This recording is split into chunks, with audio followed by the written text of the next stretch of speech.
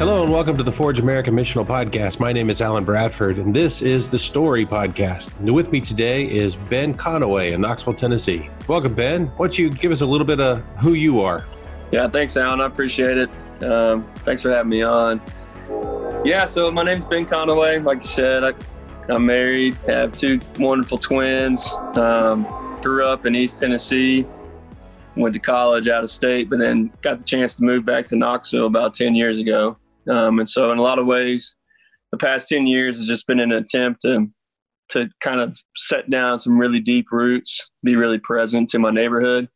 So my wife and I have attempted to integrate every aspect of our life into kind of one neighborhood. So we live, work, worship, play all in Oakwood Lincoln Park in North Knoxville. So I'm employed by a hospital in the area, have a full-time outreach position at Fulton High School, which is in our neighborhood. And I'm doing athletic training there. So sports medicine. And then, other than that, my wife and I have co-founded a community neighborhood garden a couple of years ago. And I'm an organizer of the Knoxville Gaelic Athletic Club, trying to build some community around a funky Irish sport there. So that's kind of the quick synopsis, I guess. That's great. Well, hey, man, why don't you tell us how you happened to intersect with Forge? Yeah, absolutely. So graduated from college and like I said, had an opportunity to move back down to Tennessee, East Tennessee, and was loosely connected to Faith Community Crossings through my Little League baseball coach, matter of fact. And so started engaging with that faith community, trying to, I was a young believer at that point, maybe 4 or 5 years, and was really trying to ask the questions like, what does this look like to follow Jesus and to kind of let God be Lord of every aspect of my life. That's how I would have said it at the time. Not just attend an event on Sundays, but let the teachings, the postures, the priorities of Jesus really influence Monday through Saturday as much as Sunday. And so I think it was a few years, I think it was 2013. I've been engaging with Crossings for a few years, and we got connected to Forge. And I think I was one of the guinea pigs that went through our first residency of Forge. And in a lot of ways, it was a catalyst. It was life-changing and has really informed how I've tried to be faithfully present to my neighborhood, to every aspect of my life, and be faithfully responsive to Jesus and that story and how it intersects with mine. So, since then, my residency, I've been coaching every year. I've been serving on kind of our Knoxville Forge team, just focused on how do we keep our alumni of the experience connected. I enjoy every fall when we launch a new residency. I've hosted kind of a common meal, a guided common meal at a long table. And so just welcoming our residents. So those two aspects of welcoming our new residents and then also keeping our alumni connected has been kind of my role as of late. That's great, man. So now that you've intersected with Forge, you've been a part of it, you've gone through it. What do you feel like God's calling you to right now? Like what's going on in you that you feel like, hey, this is what God is actively asking me to be a part of? Yeah, my most faithful response to Jesus is definitely neighboring and neighboring well. I think that Jesus absolutely stretched our understanding of who is my neighbor.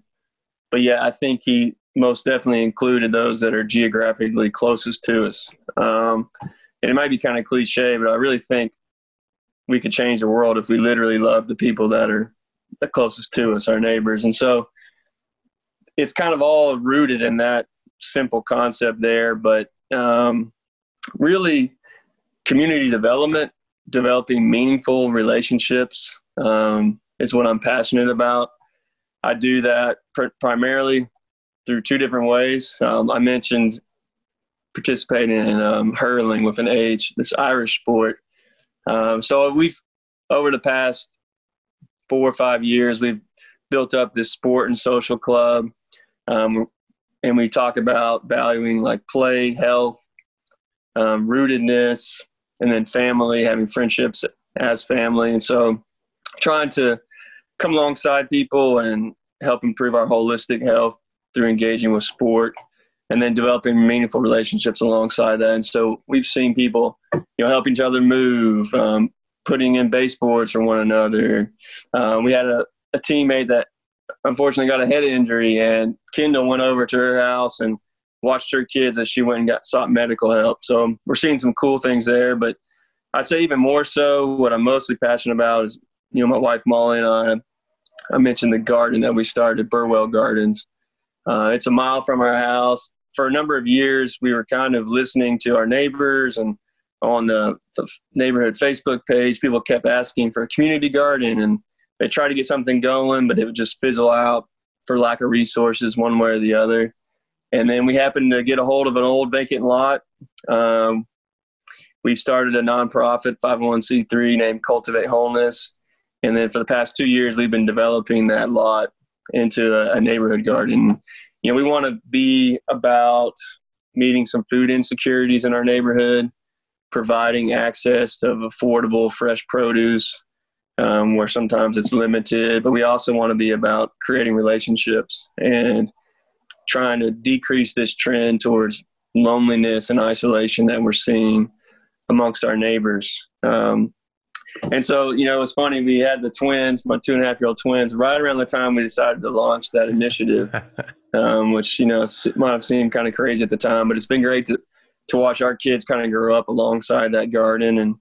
And we just close the gates to the fence, let them run wild and get their hands dirty as we do the same. And so it feels like an adult playground down there, and something that worthy of giving energy and attention to. And really the last thing I'd say on that is we're hoping to kind of expand our efforts moving forward. I've been calling it From Burwell to Backyards. We really want to raise some support and some funding to come alongside some neighbors in our neighborhood and set them up with thriving, sustainable backyard gardens. Because one thing we found is, if you're a single mother or a family, both parents are working, even a 3-4 block walk down to the neighborhood garden to your raised bed can be problematic, can be prohibitory to really kind of getting garden growing and getting that produce to kind of help alleviate stress in a lot of ways. So we want to come to our neighbors. We want to find some neighbors that may be having those food insecurities, maybe under-resourced, and kind of set them up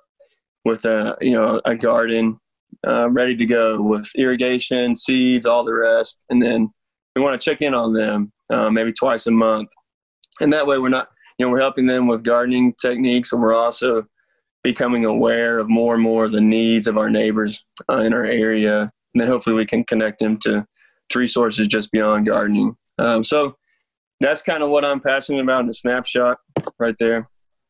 That's great, man. So if people wanted to know more about the garden, Burwell Garden, how could they find out more about the garden?